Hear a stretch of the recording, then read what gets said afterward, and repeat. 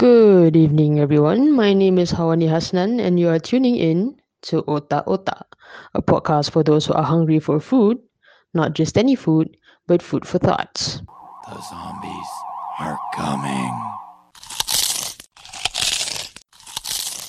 For our first episode, I would like to talk about the news that went viral about Caprice and Ustaz Ebit. As most of you would know, the whole commotion was caused by various factors. This side said it was false accusation, while the opposite side says otherwise. No, I'm not trying to point fingers or to choose sides. This is not what I want to highlight on today's episode. I actually want to talk about respect. Before we jump into my main point, let me brief about these two people. Both of them are entrepreneurs, and they have their own empire, or the humble way to say it is, they have a big amount of resources for the society. The first time I encountered Caprice was back in middle school around 2007. I knew him as an artist, a rapper to be exact. Before he was famous, he was known as Caprice Ares. Caprice then created numerous platforms for Muslims, which got him where he is now. As for Ustaz Ebit, I only knew about his existence around early last year or late 2019. He is a well-known person due to his contributions towards the Malaysian citizens who are in need of help. See, both of them plays a big role as an influencer.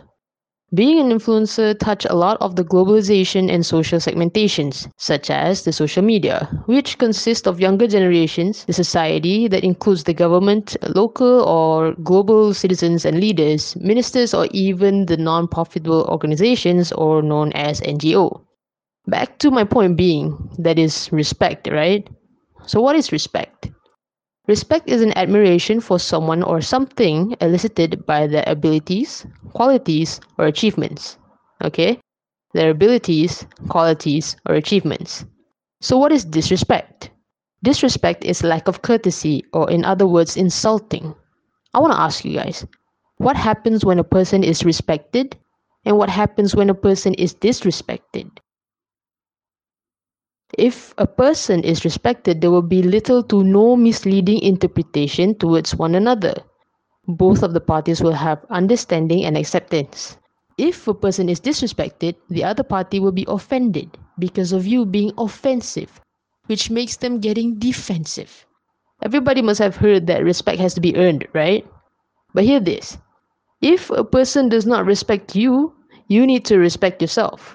Respect yourself enough to walk away or to leave a situation that will bring you no benefits at all.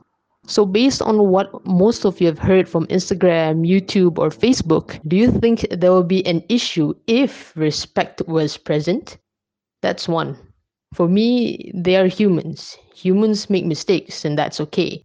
What is not okay is us who are also humans to punish, belittle, or degrade them. That's not our job. I know some of you would say what Caprice did or what Ustaz Ebit did was unacceptable. Imagine if someone did that to you. What if someone criticizes you in public to not help you but bring you down? There's a proper and better way for you to advise or correct someone. If you want to talk about the Islamic way, everything comes with adab, manners, tegur or nasihat in private, not showcasing your hate towards a person.